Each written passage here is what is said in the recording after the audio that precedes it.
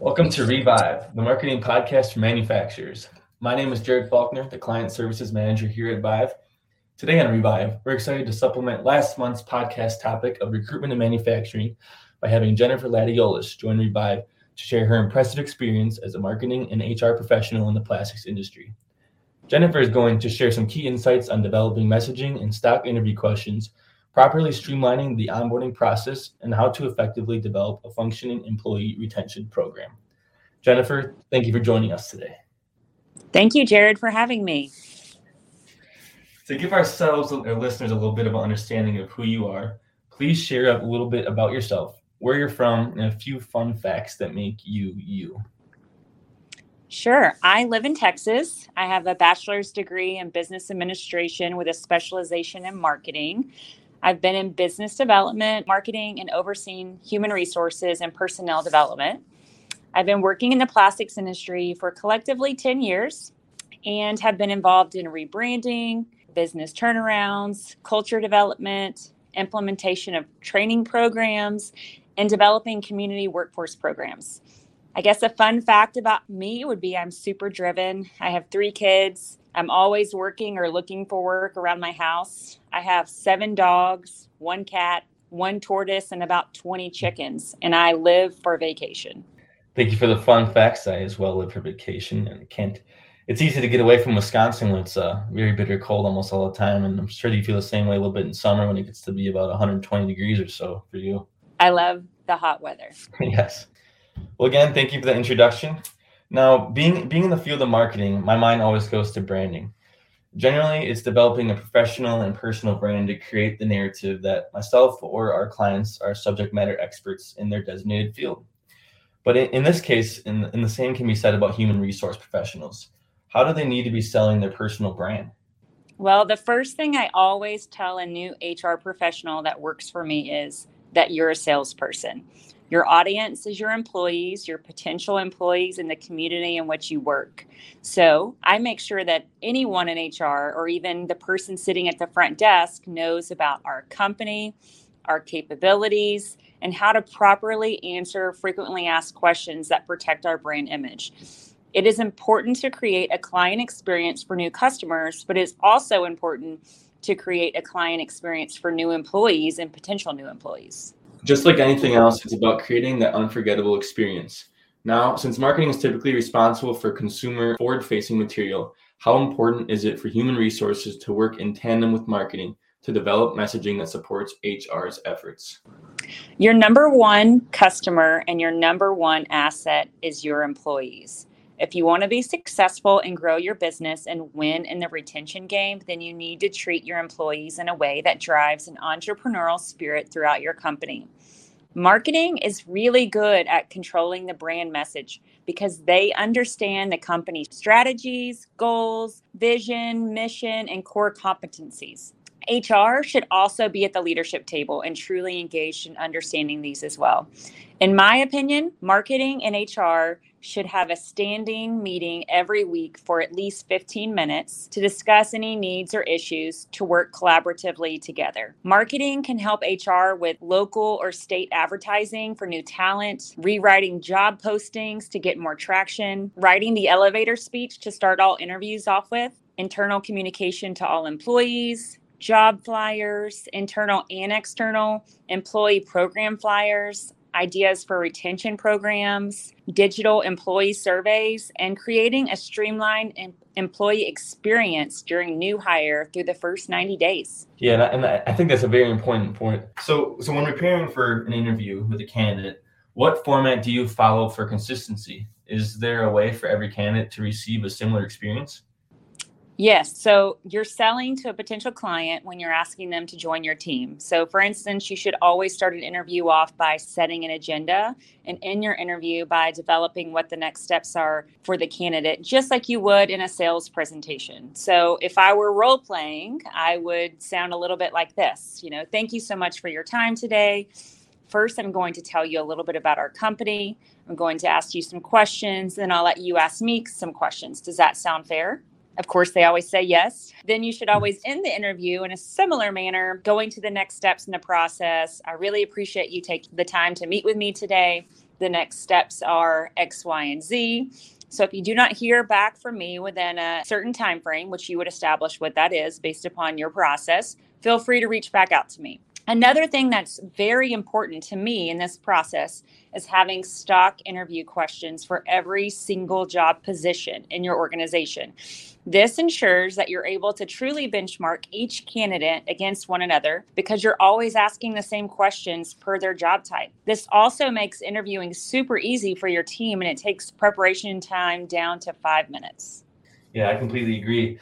Those stock questions are crucial. Thoroughly understand if the candidate is the right fit for the position. And I also like that you mentioned a time frame for the prospect to expect a response. Being in this position before of waiting for a response, it's draining and can be a little bit awkward, and the communication process isn't established. But throughout these thorough candidacy efforts, you've hopefully been able to identify who would be the best fit for your team. To make sure things go smoothly and in order, is there some sort of streamlined onboarding process you've implemented?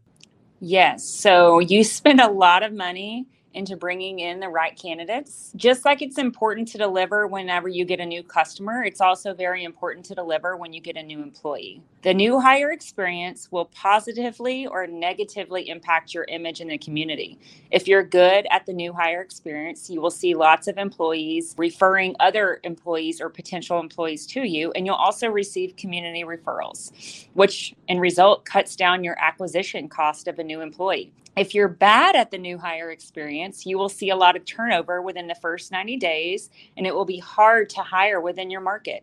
Another very important part to the new hire experience is training. So you need to ask yourself, do you have a formal training program? Are you able to onboard community members who knew nothing about your business and have them be experts within the first 90 days? If you answered no to those, then that's where you need to invest your money and your time to fix this process. Another key component to retention is having a formal grow your own or promote from within philosophy within your company. And you have to make sure you follow it. Having guidelines around it or a policy around it is just not enough. You have to follow through. Yeah, and I'm also an advocate for hiring within the company. If you have the talent right in front of you, why not take it? It'll be a cultural builder for not only that teammate, but for the rest of the team as well. But now after conducting these comprehensive onboarding processes and robust training programs, how do you celebrate? Or better yet, what do you celebrate as those little or big wins? It's important to recognize all wins, correct? Yes. First of all, you need to evaluate your employee programs at minimum annually. And the leadership team should be involved in these conversations. You should be sending out employee surveys at a minimum annually as well. And in these surveys, you need to ask your employees how they feel about these employee programs. Are they working? There's no point in spending and investing time and money into a program that nobody even appreciates. Also, find a way to have fun monthly, like do drawings, baking contest, guess how many pieces are in a candy jar, chili cook-offs, pumpkin carving contest, Easter egg hunts, art contest, anything to drive fun in your environment that's outside of what you actually do for a living. Focus on rewarding your employees monthly with perfect attendance bonuses instead of spending money on sign-on bonuses. This is super important. Employees that have worked for you for a long time just get outraged by sign-on bonuses. So focus your efforts into the people that are actually there putting in the work for you every single day. Also, annual recognition parties celebrating milestone anniversaries, Employee of the Month winners, annual champion winners, perfect attendance, along with any other recognition program you have. Also, have each manager speak and be involved in the event, recognizing their team specifically and individually. Do something fun at your event for team building, bowling, casino night, arcade games. Just infuse fun into your workforce. Sounds to me, Jennifer, like you know how to have some fun. I like it, and again, I'm in agreement with you. And these small recognitions can go a long way as well. But back to revisiting the streamlined process and the effectiveness of talent recruitment efforts, what data have you established that actually illustrates success in these efforts? First, you need to understand how much it costs your company for turnover. Second, you need to figure out what your monthly turnover looks like. What's the percentage and what's the timeline in which people generally turn over? So then you can determine why they're turning over. Third, you need to evaluate how much you're spending for talent acquisition. How much are you paying recruiters, Indeed cost, LinkedIn cost, etc., wherever you're investing your money? Once you determine all of your costs, then you need to determine what is your first realistic goal to reduce these costs. For instance, say your turnover is 10%. Your first goal is going to be to get to 7% within the first 6 months, and then maybe 5% within the second 6 months. You have to start somewhere. It's not realistic to say you're going to go from 10% to 2% within 6 months. You have to set realistic goals, and you have to come up with action plans on how you're going to get to those goals. Also, any cost savings that you provide to the company for turnover should stay within your department. Don't ever let go of that money. For instance, if you save $20,000 in turnover for the year, then you should take that $20,000 and refocus it into adding additional retention efforts within your business. Some ways that I know I was able to win in the hiring and retention game was we were receiving monthly referrals for new employees from existing employees, and we were able to eliminate all recruiter costs, and we were able to reduce our turnover from 5% to 2% monthly. Yeah, those are some impressive statistics. Now, how big of a jump would that be going from a 5% to a 2% in monthly turnover as far as that additional, let's say $20,000 for the company? Well, it really just depends on how many employees you have and what your acquisition costs are. So first you have to figure out what are your true costs. Mm-hmm. Awesome. Well, if anyone today that's listening would like to get in touch with you, is there a good way to reach you, even perhaps maybe follow you on LinkedIn? Sure, that works perfect. Okay. Well, that wraps up this episode of Revive. Thank you again for listening to Jennifer Ladiolas and her expertise. Stay tuned for more episodes of Revive, the marketing podcast for manufacturers.